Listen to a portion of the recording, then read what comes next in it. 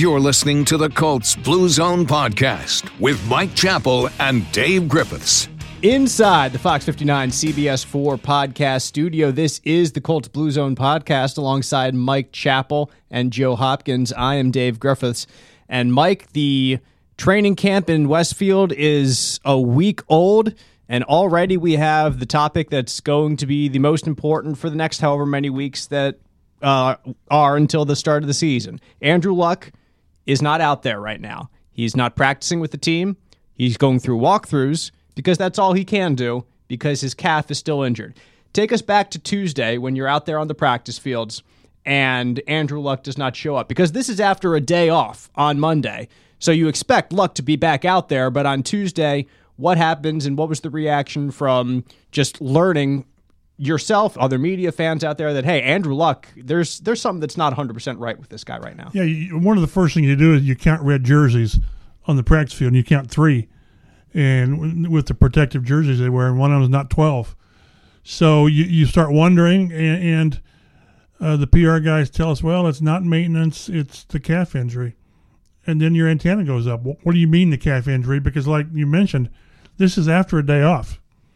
Because the first week he had 2 practices, if I'm not mistaken, a maintenance day, and then a practice day, and then again, day off. You expect him to come back and do at least what he'd been doing. So there can be, the team can spin it however it wants, but there's no way this is positive. It's not.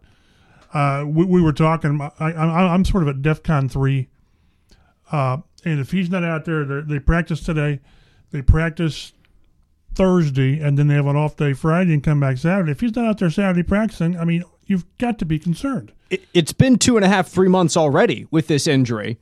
Rest hasn't healed it fully yet. Do you think one more week makes all that difference right now? That was a good question. Was asked to Luck, I believe it was, is why, if this hasn't been resolved with 2.5 months of rest, or not just rest, but of rehab and everything that goes on beside that we don't see. Why will 5 more days matter? And we'll see. Are you concerned? I'm not concerned that he's missing practice time. You know, you can kind of slice in the Allen Iverson practice, but I'm concerned that it's after 3 months.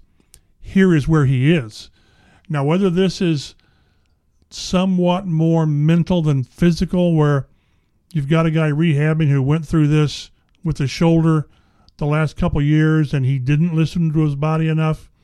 And now whenever his body says something abnormal, where there's a twinge or whatever, he thinks, oh my goodness. And he said, you know, when you try to open it up, you're concerned, am I going to yank something or pull something? So is his alert on, is he on high alert when maybe he doesn't need to be, or is his body telling him? So I don't know. I'm not sure what 5 more days of downtime is going to matter. Again, I'm not concerned he's missing practice time. I'm concerned that after 2.5, 3 months, he's still not to where he can practice consistently. What he said to the media, a direct quote is, quote, "I still have emotional scars," end quote, from 2016, 2017, everything he went through those couple years, fighting through injury that, looking back, he knows he shouldn't have fought through, and then trying to fight through a rehab that should have taken more time. So, like you said, and like Jim Irsay alluded to that one time, months or even a year ago from now, it's between the ears for sure with Andrew Luck. We know that there's something physical wrong with him right now, or else he'd be out there, but there's absolutely something mental that he has to get past as well. And one other thing he said it is a setback. He admitted that, and that's one of the first things he said, Mike, and that's something that he avoided saying that word last year, but he was quick to even say, you can say this is a setback. I asked him, I said, is this a setback or are you not where you want to be? He said, you can say setback. I would prefer to say I'm not where I want to be. It's procedure surgery. It's the same thing. So what they've got, what Luck has to determine is his body really telling him back off, or is it saying you're at a point that you're going to have a little twinge, but you need to push through it? And right now it's kind of obvious that in his mind he says back off. But at some point, again, I'll be really, really concerned Saturday if he's not practicing. Then he's going to miss half a training camp. But if 5 days, if 2 weeks doesn't do it, what's going to do it? Not practicing until the week before the season starts. So it's again, you don't want to panic. You don't want to really go off the charts with concern. But whenever we've talked about this, whenever your quarterback is not practicing, you have issues. Let's continue to go through some of the quotes from Andrew Luck in front of the media from Tuesday. He says, "I did not improve with the last 3 practices. We've got to go back to some simpler things with less variables." Now, Mike, we're out there for the portion of practice that Luck goes through, and there's not all that many variables that he takes dropbacks, he takes handoffs. You know exactly what's coming. You know exactly what the next period's going to be. Even in 7-on-7, no one's rushing you. You're not getting pushed around in the pocket. So even the few variables that he had out there on the field, they were an annoyance. They were controlled. Exactly. They were controlled variables, and still he did not get better. And it's obvious what he's not ready for, either truly not ready for in his mind, is the team period where the control sort of comes off. Right. You've got to make the quick drop. You've got to make a sudden change. You've got to do things unscripted, which really, if you don't trust your arm, if you don't trust your knee or your calf, you're hesitant, and he won't play that way. He's not ready to play that way. Another quote, "The nature of it," from Andrew Luck, "the nature of the injury is a calf strain. I feel pain in my ankle area. I've had images, x-rays. Achilles is not an extra risk," so he throws that out there. "There is no tear or swelling." So he kind of gives you a little bit of a glimpse into what he has heard from the doctors there. And I want to make one thing clear, too. People, you see words thrown out there that are medical terms that you might not know exactly what it is. Difference between a strain or a sprain. He says a calf strain with a T. A strain is an injury to a muscle or a tendon which connects the muscle to a bone. That's different than a sprain, which is a stretch or a tear of ligaments that connect bone to bone.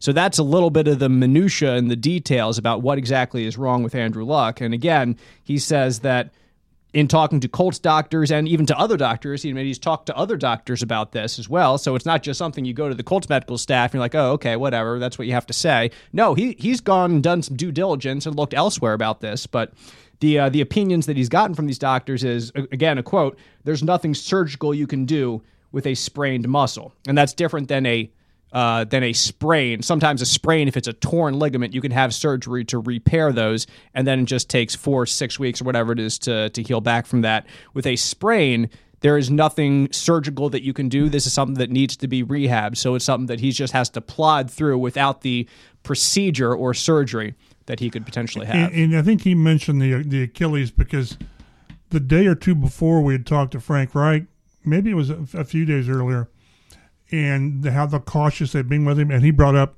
Kevin Durant, how he had a calf injury, came back, and the question was, did he come back too quick, and he tears his Achilles.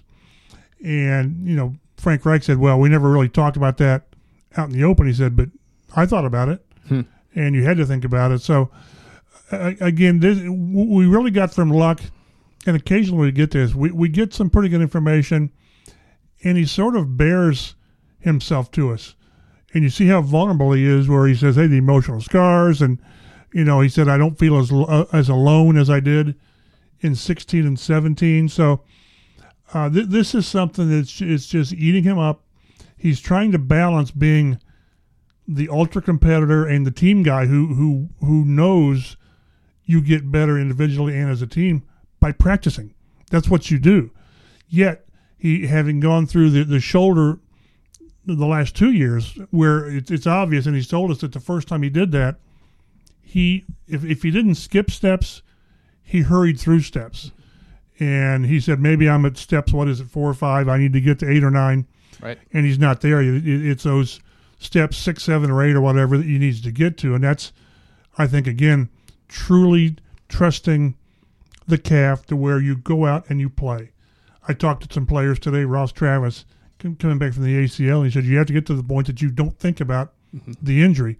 And it's clear that Andrew Luck is not there, because he's thinking about the injury. And Luck said, again, he's played in more pain, and that should be obvious to any Colts fan that he's definitely played in more pain than he's experiencing right now. And whether Frank Reich is completely right in saying that, hey, if there was a game on Sunday, Andrew Luck would be out there, or if really that's kind of smoke and mirrors right now, I think that it's certainly not for sure. I'd love to take Coach Reich at his word, but I just... You can't say that for sure. I can't tell you that for sure right here as someone who is covering this team and someone who has watched Andrew Luck and someone who saw his press conference and saw, like you said, how vulnerable he has been and has admitted either his shortcomings, I don't know if that's the right word, but just his mental approach to this injury, saying that the scars, the emotions still haunt him there. Is that something that concerns you at all? I think it should be concerning that it's still something that it sticks in your mind. That it's kind of there even with this new injury. I don't think it's anything to raise alarm over, but it's certainly something that you would rather not have him thinking at this time. Like you mentioned with the interview with Ross Travis, you've got to put injuries on the back burner. You've got to get past that for you to truly be at your best, and Andrew Luck has not fully done that.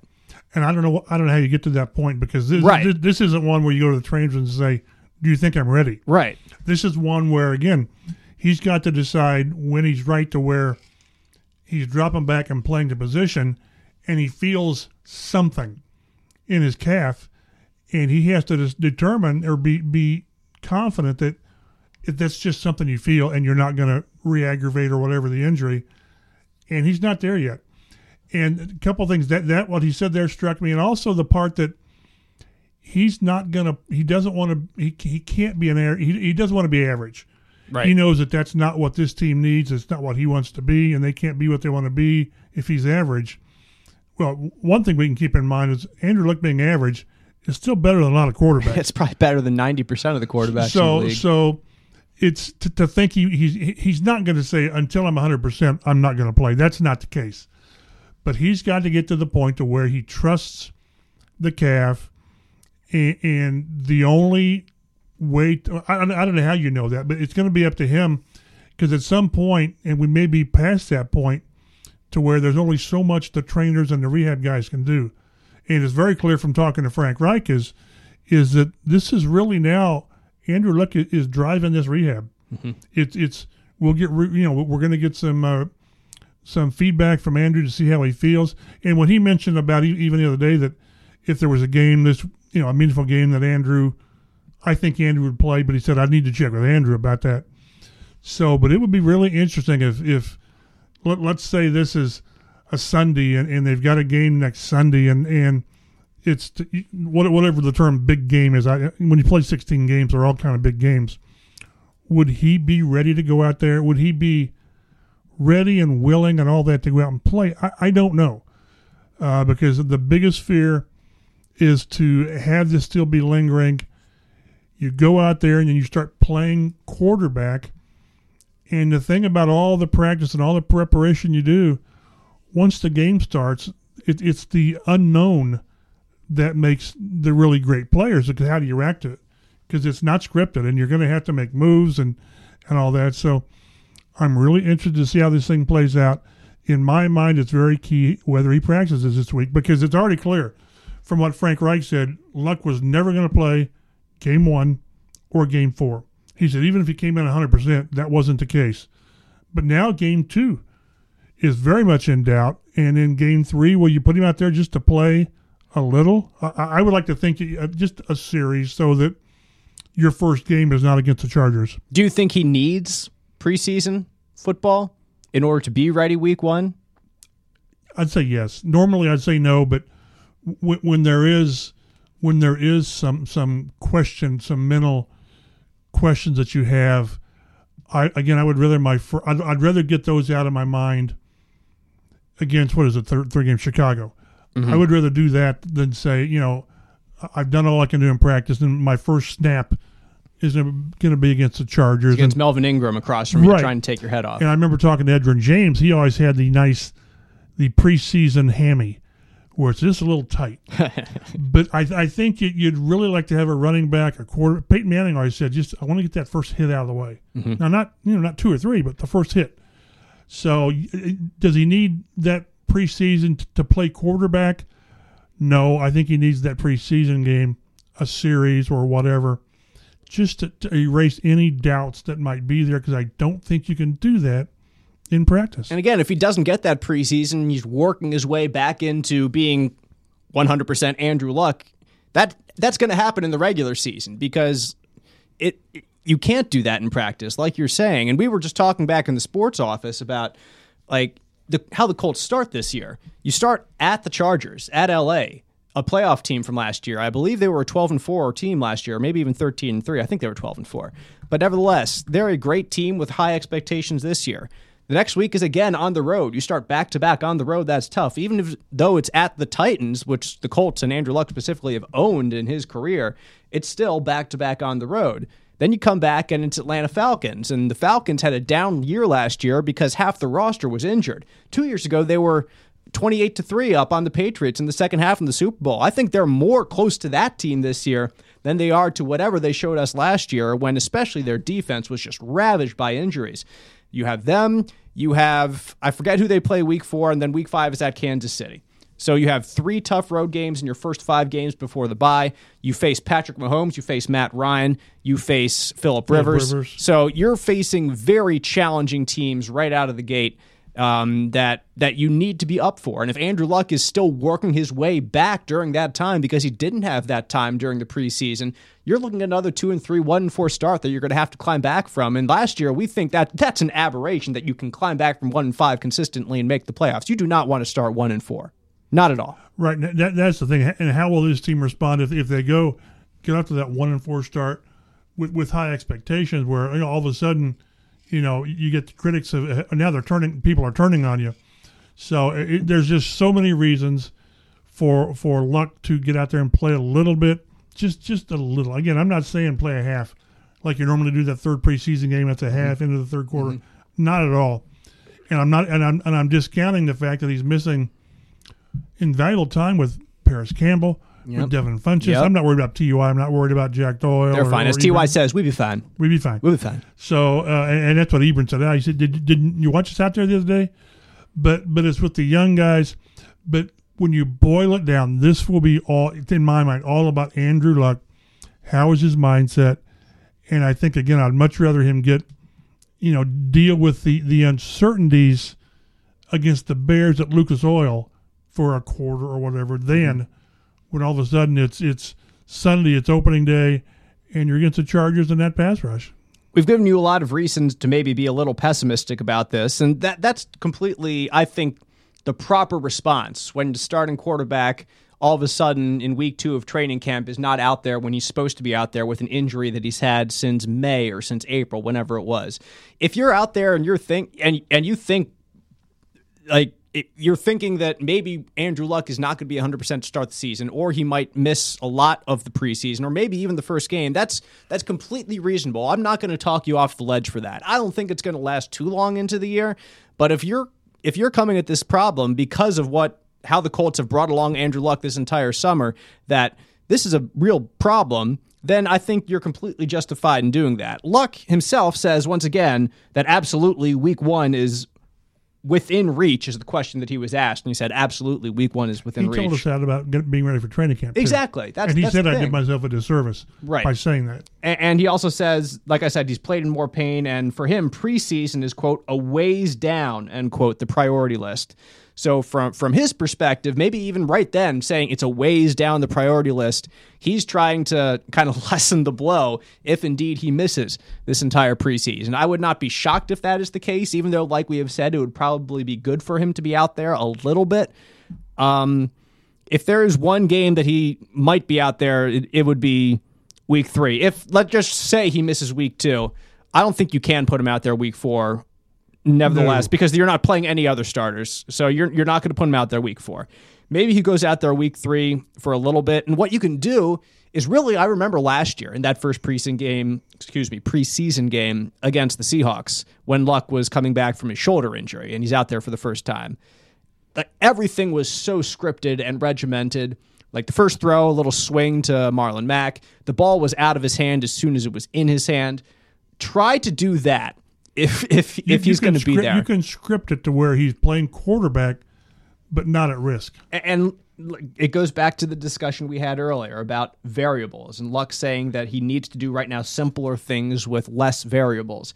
You can put him out there somewhat in a preseason with as few variables as possible just to get him out there and hopefully get him more acclimated to that situation.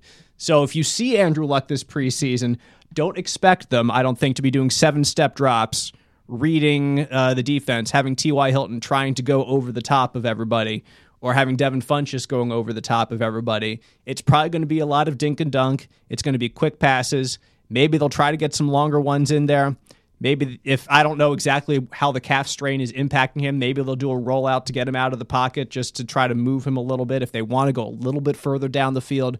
But it's certainly going to be a very vanilla version of this offense. As much as we've talked throughout the offseason, Mike, of like being able to expand the offense this year and open up the offense this year because Andrew Luck will understand it more. He has a better relationship with Nick Sirianni and Frank Reich. In the preseason, we're not going to see any of that. And I doubt we would have even seen any of that if Andrew Luck was 100%. No, but we'd see it in practice. Right. That's where they, we don't see it in preseason games, but we would see it more in practice, which we're not seeing. No. So right now, we've got Jacoby Brissett taking snaps with the ones, and certainly a situation he's very familiar with. I think that when Colts fans think about Jacoby Brissett, obviously they think back to 2 years ago and the admittedly disappointing season, more than disappointing season, disastrous season really the Colts had. Let's remember that Jacoby Brissett I would not expect that same Jacoby Brissett to show up this year in the sense that I don't want to say how bad he was because I don't think that's correct, but how limited he was because ill prepared because he was here for a week before he started, and then he started. That's the right way to put it. He was completely ill prepared to be the starting quarterback, and then Scott Tolzien goes out and throws his first pass, pick 6 to the Rams, another interception, and then hey, it's Jacoby Brissett's team from there on out. So now he's had a full couple years. He's had a year and 5 days of training camp under this specific system. He's got a much better offensive line in front of him. So as much as you're maybe pulling a Chinese fire drill about Andrew Luck and being very concerned about him, Jacoby Brissett is still more than a serviceable backup in the NFL. And if worse comes to worse, I think that he can perform better than he did 2 years ago. Oh, no question. Because, again, the Colts put him in such a awful situation. I mean, they signed, or the trade was like September, 1st. He didn't even have a full week of practice, I don't think, before that game. And then it became evident that they couldn't put Scott Tolzien back out there because none of the other players would have gone out there with him. So, but my question is, and this isn't to disparage Brissett at all, but I think what we've seen enough of him to think he might be able to do all right, but we don't know. He's the perfect example of we saw just enough of him do things you think maybe, but you really don't know. Mm-hmm.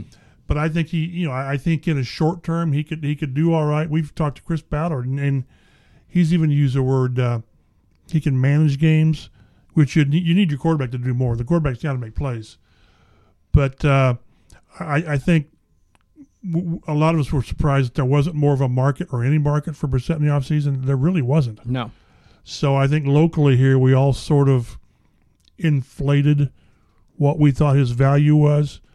Having said that, I would not mind Brissett for a game or two, in year 3 in 2 in the system and 3 with the team, as opposed to what they put him through 2 years ago. And I really think for Jacoby Brissett, the market for him might have been better 2 or 3 years ago, like right when it was happening. Right now, you've had guys come out and get drafted in the first round and really perform very, very well. So GMs and executives across the league are saying, well, if we need a quarterback, we don't need to trade for one. Right. We can go out and we can just draft one in the first round. We can get Baker Mayfield if we have the first overall pick, and he can come in and be serviceable. We can draft Josh Allen and come in. He had a couple really good games for Buffalo last year. Josh Allen did in his time there. Joe, you were to say something? Well, plus, and you get him on the rookie contract. You trade for Brissett, you're going to have to pay him in a year. Right. So if he plays well.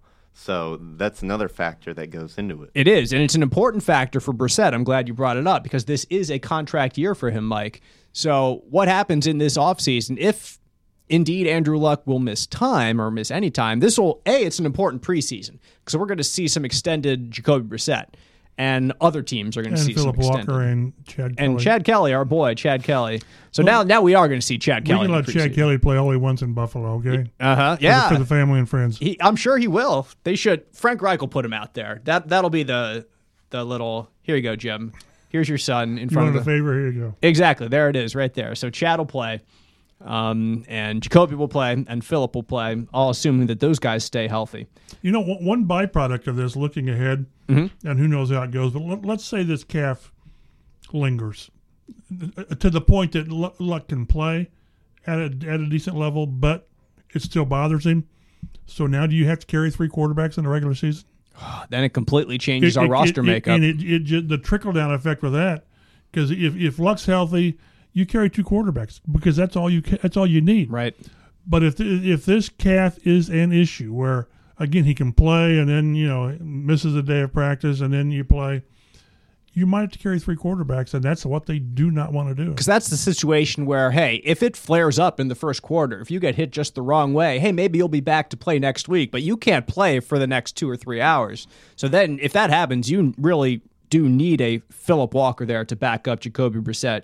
You can't have Spencer Ware as your emergency backup. Correct. Or Pat McAfee as your emergency backup for 3 quarters in a game like that. So it'll be interesting to watch to see if they, in their minds, they need a 3rd quarterback simply because you can't trust the calf, whether for game or practice usage. And we were talking about, just in our last podcast, when we were talking about roster makeup leading into this season, that maybe a defensive lineman or a cornerback, they might carry 1 extra in one of those spots. I think we disagreed with the number with our roster specifically, but hey, if they carry linebacker and defensive line, if they carry a 3rd quarterback, then that's a moot point. Then our extra person gets thrown out, whoever it might have been, that's gone. Like, that's probably the position that, hey, sorry, goodbye. We're going to have to carry somebody else somewhere else. Or maybe even that 6th wide receiver that you were talking about maybe on the roster. Can't do that because you have to carry a Phillip Walker. So that's why it's one thing affects another and affects another. And so ideally he comes out this weekend. He's back to doing the 7-on-7, and then you ease him back in, and there's no setbacks or whatever you want to be. And then the week that you have the joint work with Cleveland, and then he's doing more. And again, there's no, in my mind, there's no chance he plays against the Browns. Play a little bit against Chicago, then you don't play, obviously, and then you're ready for the season. But these next 4 or 5 days, in my mind, are going to be critical as far as what are your expectations of Luck moving forward. Here's how I feel about this situation. If this is late in the year and the Colts are fighting for a playoff spot or fighting for home field, or heck, if this is the playoffs, Luck would be out there playing. If this is early in the season, if this is week 1, week 2, if this is the preseason, I don't think he's going to play. Not if it's feeling like this. That's just the sense that I get. Well, and because the problem is that once he's out there playing, it's going to be very hard for him to like baby the calf. Because once you start playing, you play. Mm-hmm. You play, you react. You can't, and this is part of his game is the movement, not necessarily the scrambles and getting outside the pocket and running. You can. I think if you're a quarterback, you can control that to not do that. But there's so much, again, in the pocket, sudden movement. You plant your leg, and then there's so much you have to do that's just instincts. So I want to see how, and again, if he's not 100% when the season opens, at what level is he okay with being at? 80%, 90%? We'll see. It's a good question. And those are questions that we will have at least better answered over the next week or so. We'll certainly talk about it plenty on future Blue Zone podcasts here. But for now, we're going to put Andrew Luck a bit on the back burner because there's plenty of other things to talk about as well, of course, with Colts camp. We have now had our first full week, really, of camp. Started last Thursday. We're on to Wednesdays when we're taping this right now. And Luck is not the only injury out there that's really to be concerned about. One of the first injuries that cropped up during camp was that of Jabal Sheard. And Mike, I believe it was either just last week or our previous podcast, somewhere recently, you thought that Jabal was probably the most underrated player on this Colts team. And if they're without him for a little bit, that could do a little bit of damage to the front seven. And I think they will be without him for a while. Yeah, that's what it seemed to indicate. I got the impression we won't see him for the rest of the preseason, certainly training camp, preseason. Will this linger into the regular season? I sort of think it will.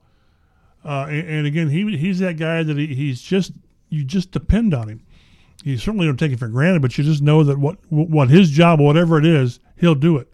When all of a sudden he's out, so then who takes his place? Banagoo. Banagoo. Kamiko Toure, not because he's just in Houston's backup, and Toure's missed the last 4 or 5 days, 3 or 4 days. There's another one, yep. So it just, as deep as they are at that position on defensive line, you start losing a couple players, and all of a sudden that depth you had is getting eaten into very quickly. I think like what we talked about last week with our defensive ends and our putting them on our roster. Yeah, Houston and Toure, they're your right side defensive ends that can go after the left tackle. Rushers. Yeah, there's the big pass rushers. Sheared, behind him you have either an Al-Qadim Muhammad, who did okay last year, but I don't know if I want him suiting up as your number one to take 70% of the snaps since Jabal Sheard is going to be there. And you have Gary Green, rookie, out of Mississippi State, 6th-round pick. Maybe a Jihad Ward, even though he's kind of defensive tackle, he may be a little bit more of a flex player in there. Might you put Marcus Hunt back outside? That's quite possible. And Ben Banagoo. Taekwon Lewis to could get go your best outside, four too. out. It'd be one of those where you put Taekwon Lewis or Marcus Hunt outside. Even, yeah. They want Autry inside, but no, that's what, when you lose these guys, it forces you to do things that you're capable of doing, but it's not ideal for what you want to do. Right. So that's what happens with injuries, and every NFL team has to deal with it, and how you react to them determines how well your season is going to be. You just hope that the injuries aren't to your most important players or to your most indispensable players. And really, for the Colts, Luck is obviously their most indispensable player. And if you go to the defensive side of the ball, Jabal Sheard's probably a top 3 or top 4 indispensable player. I mean, if you're going to make that argument, you have Darius Leonard up there. You probably have Justin Houston up there.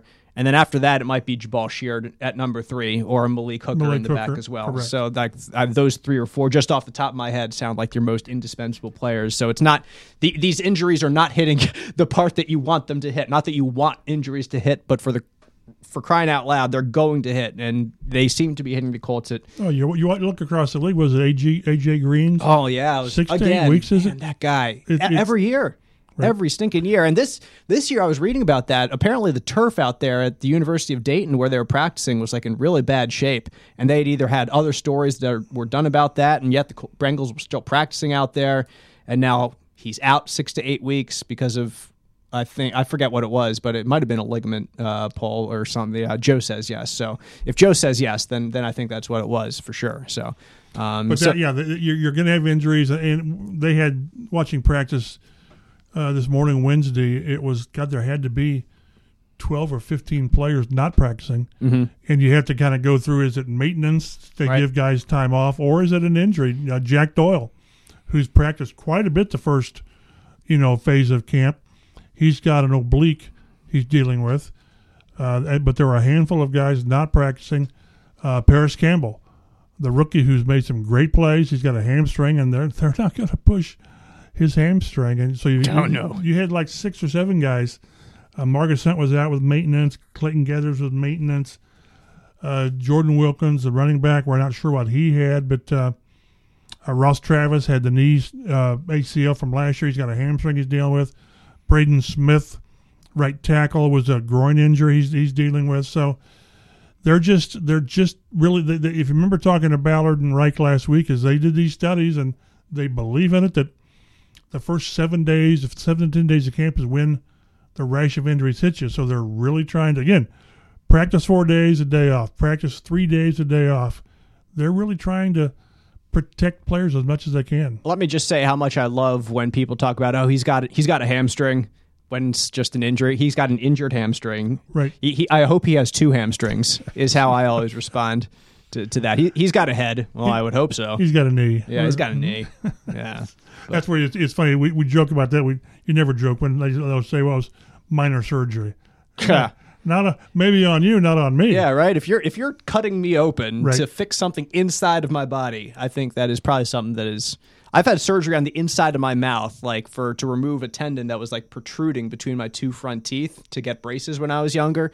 Sure, okay, that might be a minor surgery if I'm a sprinter and I don't have to use my mouth, But B, I'm not a sprinter. That's not in my DNA. I'm barely even built for distance. I'm not built for distance either. I'm built for being on the sidelines and talking about people. So, anyway, that to your point on minor surgery, these guys are professional athletes, and if you're talking knees or ankles or hips or anything that comes in a physical, more than just a violent football game, but just a crashing together sporting event like football is, anything. Nothing is a minor surgery. Well, that's what one thing we sort of ask, we make a point to ask Frank Wright every day is any update on Jabal Sheard. Yeah. Because the day you don't ask is the day that he was ready to say, well, he had his knee scoped. Right. Because there have been times, like I remember with Pagano, well, you guys know that, player X had surgery. No, we don't. How do we know that? Yeah. So, but you just really, the important part is the luck thing. We'll see how it plays out. But Sheard is the only one to this point that seems to be more than minor. Because I do think he's going to miss some time. And I think it's going to trickle into the regular season. Well, let's stick with the defensive line for now, because they have a new addition in Justin Houston, who's joining that group this year. It's going to be the second year for Marcus Hutton and Danico Autry to be really both interior guys. Again, they both were exterior guys in the past. They moved them to the interior and seemed to do pretty well last year. What have your what have your observations been of that unit so far and how they've performed through these first couple of days of training camp? Very impressive. You see the disruption that they want. This defensive line is not to occupy blocks so the linebackers will make plays. This is to get upfield and to make plays and be disruptive. The Colts had to lead the league or close in tackles for loss last year. That's what you want. Now, this is not a big defensive line. I think we talked as maybe 300 pounder. Grover Stewart's the only one, I think, who's over 300 pounds. So, but they want the quickness. They want the again the disruptive force, and that's what they got last year. But when you start losing a player here or there, then it just cuts into it. But they want to play with 6, 7, maybe 8 guys every game, keep people fresh, and wear you down. That's their whole approach, and it worked last year. We'll see if it can carry over. Justin Houston and Anthony Costanzo, those two guys going at it in practice. That's probably one of the best battles that we have seen when those two guys are on the field. They've both taken a little bit of time off because they're veterans. They get maintenance days. But those two guys, if you're going out to practice in Westfield, that's something that you got to watch when there's 11-on-11 drills or 1-on-1 between the line and the D-line. I like the one-on-ones when it's a pass rush and it's this guy against that guy. And almost always it's Costanzo, going against Justin Houston. It's back in the day when it was Freeney over there, and it was, it was just great battles. Yeah. And I did a story earlier in the week on talking to Costanzo about who are the best pass rushers you faced. This was a great continue. I love what you're saying. His whole thing is he said Dwight Freeney and Robert Mathis. I said, here we are, Colts bias. He said, no, I'm telling you, those two guys are as good as it gets. I said, so who's your greatest non-Colt? He said Justin Houston of the Kansas City Chiefs. So I could see where, I could pry as much as I wanted. It wasn't going to go anywhere. But the whole idea is when you've got great going on great, and I'm going to put Costanzo in that great category, it makes you better. And Justin Houston sort of agreed with that the other day. He said going against, he considers Costanzo one of the top left tackles in the league. And this isn't like you take it easy. When you go on one-on-one in full pads, offense and defense, sometimes they don't like each other. No. They respect each other, but if people go up to Grand Park, the best things to watch are these individual drills. I used to love it when they had running backs in blitz pickup, and they're going against these linebackers.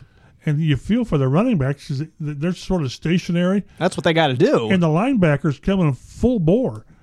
But those are really the ones because, again, it's when you're watching this drill one-on-one, whether it's an end going against a tackle or a tackle and defensive tackle going against guard or center, you've always got the offensive line coach either barking or praising, and whatever he's doing, the defensive coach is doing the other because he's getting PO'd because his guy's not doing the job. So, but those are the ones that really, if you're a football guy, that are fun to watch because it's entertaining and you've got elite athletes going against each other full bore. We've seen some good battles between wide receiver and cornerback as well. You mentioned Paris Campbell, a couple really great catches that he had before this hamstring injury cropped up a bit. But what Frank Reich said about him is, like, these are, quote, I'm going to be a stud wide receiver, quote unquote, plays. Frank normally doesn't say things like that. No, not at all. This is, Chuck Pagano comparing Malik Hooker to Ed Reed. And fortunately, Chris Ballard's favorite quote of all time. Right. He tamped that down a little bit. But when you've got your head coach saying, hey, did you guys see that? Well, yeah, we did. So, but it was. He said what was impressive is these were not gadget plays from the slot. This was a guy making receiver plays against one of them was a Jalen Collins, former second-round pick. Right, and I didn't see who it was on the far side. But this is exciting because, again, the idea is to let him be that slot guy and grow. And this was red zone, which you're thinking, okay, red zone, it's going to be maybe Jack Doyle, Ebron, Funchess. And all of a sudden you got Paris Campbell doing this. Pretty impressive. We've seen Devin Funchess make some pretty good contested catches, too. He's a big guy. He's a strong guy. Those are the plays that you want to see your 6'4", 6'5" receiver make in training camp. And what's interesting, what's impressive about this is generally in camp, it's ones-on-ones. Mm-hmm. So it's Funchess going against Pierre Desir or Kenny Moore or whomever. And I've been impressed. Again, his history is too many drops in Carolina. He's had a few out here. But I've been impressed with the contested catches, whether it's back shoulder or the sear right on there, and Funchess is the one that comes down with it, and that's what you want because a lot of this is red zone. This team wants to be better in the red zone. They were good last year in the red zone, but with all of these options they've got, we've talked about, if Funchess can you imagine if they can do with Funchess' career what they did with Ebron's? Because their two careers in Detroit and Carolina were pretty similar. High hopes and all that, and they showed you flashes, but it never fulfilled it.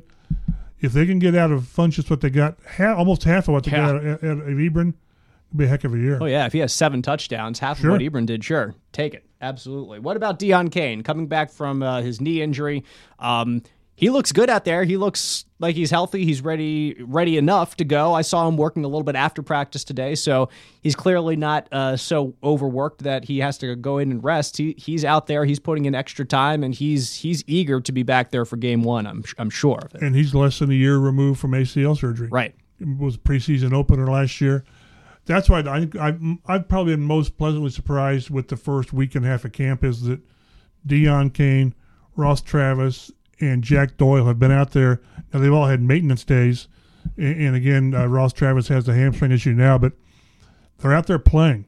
And Deion Kane, to be out there and we've talked to him in OTAs where he's got confidence in the knee again, and he's just playing. Now, he's got to get back into, top speed shape and all that, which will come with time. But anything he gets now is really important. And we talked in our positional breakdown how we both are convinced, and I still am, that he'll be one of your top 4 or 5 receivers. He just will be because they're that high on the kid, but at the same time it's going to take him a month or so to get back. But very impressed with Deion Kane thus far. Any observations that you have outside of what we've talked about so far? I mean, we're out there, we watch practice. I'll make mine, and then I'll see what you have to say. The linebackers, the rookies, especially Bobby Okereke, he looks like he belongs. He really does to me. He goes step for step with people that he's out there guarding or blocking against. He's a big guy. He is fast, like the Colts have told us he is. I think that there's a place somewhere for Bobby Okereke in this league just from my first couple of times watching him out there. What have you noticed? He might be your Sam linebacker. Mm-hmm. He's a Mike. He's playing Mike, but as little as they play base, maybe he's out there in the base as is Sam. I think he plays a lot. I don't think he's going to take Anthony Walker's job this year. Right. But again, I like the depth there. We've really not heard a lot about some of the guys that have come back, Matthew Franklin and Zaire Franklin. Matthew Adams. Matthew Adams. Zaire Franklin is, of course, from that's Syracuse why I got brain you lock knew on it that. was coming already, so it just jumbled your mind. Correct. Continue. But that's why, and again, I like what I've seen from Danico Autry we've talked about, and Tyquan Lewis, and I really like the competition at corner. I really like. Now, Jalen Collins sort of started off strong, and he's sort of faded a little bit. But it's funny when you talk to Matt Eberflus, and he says, well, we're still trying to figure out who our 1, 2, and our 3 is. We know that. Well, we know 1 and 2 is going to be Kenny Moore and Pierre Desir. What's interesting is more and more Rock Yassin is getting reps with the ones. Maybe that's in place of Quincy Wilson. I talked to Quincy Wilson, and he knows this is the big year. Yeah. He's come back, as he said, lighter, leaner. He's 191. He said the last time he was 192, he was in the 11th grade. Ooh. So, and he has, and we talked, what's really incredible, this is his 3rd year, and he's 22. Yeah. He's younger than, 9 of the 10 draft picks. Wow. So, but if they can get quality play from him, Rock Ya-Sin, who's going to play, they're going to find a way to play the kid. They just are. So they're extremely deep there. And what we talked about briefly with, let's say, heaven forbid, they carry 3 quarterbacks. Maybe you steal a spot. You have to steal a spot from one of the defensive spots. Maybe you only carry 5 corners, which I think the kid want to carry 6. But then maybe you only carry 4 safeties. So it's worth watching. It's Malik Hooker's played. I don't think he's taken much time off, which is encouraging. Clayton Gathers is getting a maintenance day off every now and then, but at least he's been out there quite a bit. And Kahari Willis has played quite well. So guys I haven't noticed Marvell Tell much. Neither have I. But that's either good or bad. Neither one of us really expect him to make the 53, but maybe the practice squad. But by and large, it's you don't see guys showing that they don't belong, which is always encouraging. I'll say this about Quincy Wilson. If he's dropped like 20 pounds or whatever it is from his college weight, man, if you're down in Gainesville, Florida, where he went to college, and you have 20 extra pounds and you're still going through practice every day, man, you're eating a lot. You are eating a lot. I think he said he came in here at 213. Yeah, and now he's at 192, 193, right. I think. Yeah. And his whole thing is the body fat, because he said what was in college, he said you just, like most college kids, you just eat what you want to eat. Exactly. And then you're better than everybody else, so it doesn't matter. So who cares? Right. But speaking of weight, Darius Leonard, what did he say was 212 or something? 212, 215. He finishes last year at like 205 Yep. because of the wear and tear. And he came in at like 230, I think. Came in last year like like that. 235. Said, yeah. And so now I think he can be too light at linebacker. But Robert Mathis went through this when he played. He starts at whatever, 245, 250. Then he's down 230, 235. But he wants to be, smaller, quicker, and not lose his strength. And if it works for him, God bless him. You have to work hard to maintain that if you come in at the weight that you want. Right. You have to eat a lot more. You have to, because you haven't got that buffer to lose. Exactly. So, and one thing that Darius brought up when he was talking about that, he brought up Telvin Smith, I think specifically of the Jaguars, who the Colts have seen plenty of the past couple of years, a former 5th-round draft pick out of Florida State, another place in Florida that it gets really hot. Went to the same high school as Kenny Moore, actually, Lowndes High School in Valdosta, Georgia. And he was another small linebacker, but a tall linebacker, very similar in stature to Darius Leonard, who could play at 210 or even 205, and that's smaller than many safeties out there. But just because of his makeup, and you can still be a successful linebacker at that size. If, and this is a big if, and it's what Darius has brought up, I think, a bunch this year when people ask him how he can improve from year 1 to year 2, is getting off blocks. You cannot get into an offensive lineman when you're 205, 210. You've got to stay at arm's length, use your long arms, rip him away, and not let him get their hands on you, because if you do, you're going to get swallowed up. You'll disappear. Correct. And that's what they don't want. And maybe that's one of the big fears or concerns of this defense is, what if you get into a game with a team that's just going to pound you? They're just going to see if you can stand up into 60 minutes of being pounded. And that could be a Tennessee Titans with Derrick Henry, something like that. That's that type of offense, or a Jaguars with a Leonard Fournette. New England nowadays. Well, New England can do anything. They seem to they pick a team's weakness and go after it. So no team does it better. Yeah. But if you have a team that comes in like you say Jacksonville, not Houston at all, but Tennessee and Jacksonville, where they're going to say, we're going to run the ball 35 times. How are you going to deal with it? Will this team hold up? They did well last year when that was the case. We'll say that. But there have been times in years past where that certainly hasn't been the case. And that depends on the defensive front. It depends on the linebackers getting off the blocks, like we've said. And yeah. So we have a couple more topics here we can hit quickly before we wrap things up here on the Blue Zone podcast. Most impactful rookie. Which Colts rookie do you think will have the most impact on this team in 2019? We've seen a little bit of these guys through the first couple of days of practice.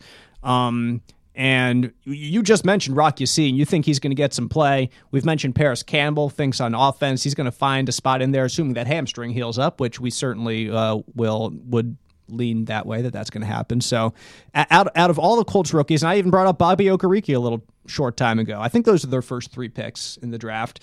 And we mentioned Kahari Willis has stood out pretty well in the defensive secondary.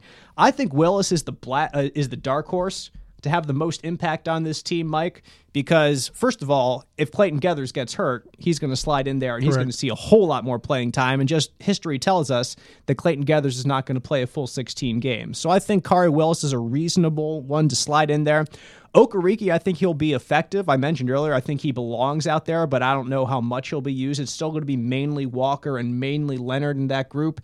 And at wide receiver and corner, those are two positions that so many people are vying for spots right now. It's still hard to tell early. So if you had to bet on one, it would probably be one of those first two picks, either Yassine or Paris Campbell. But you can make a good argument, I think, either for Willis especially and Okereke as well. I'm going Campbell. Okay. I just think that when Frank talks about him and when Sirianni talks about him, you get that little glimmer in their eye. They're like that mad scientist who say, "I know what I can do with this." Mm-hmm. I think they're gonna scheme it to where this guy's gonna get 6 or 7 touchdowns. I just think he will.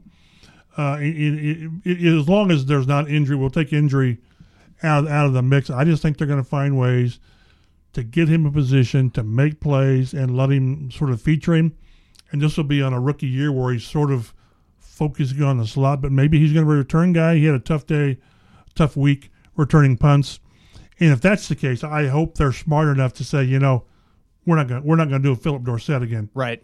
Or Nyheim Hines as far as that goes. He's struggled. So I just think with what Paris Campbell has to offer, and the way that Sirianni and Reich game plan, this guy's going to be put in position to make plays. And here's another thing about that: if he's struggling with returning punts, or returning kicks, that gives Chester Rogers so much more opportunity to make this roster. I think that you'll agree with me. Both of you guys will agree with me when I say that, because we've seen Chester. I saw him out there today taking number 1 reps at kick return at the beginning of practice today. It was him, and then Marlon Mack was out there, and Marlon even fumbled one back there in the end zone as he was trying to return it. But like, Chester has been pretty darn sure-handed back there, catching punts and catching kicks for the most part. I think nothing immediately jumps out in my mind, but.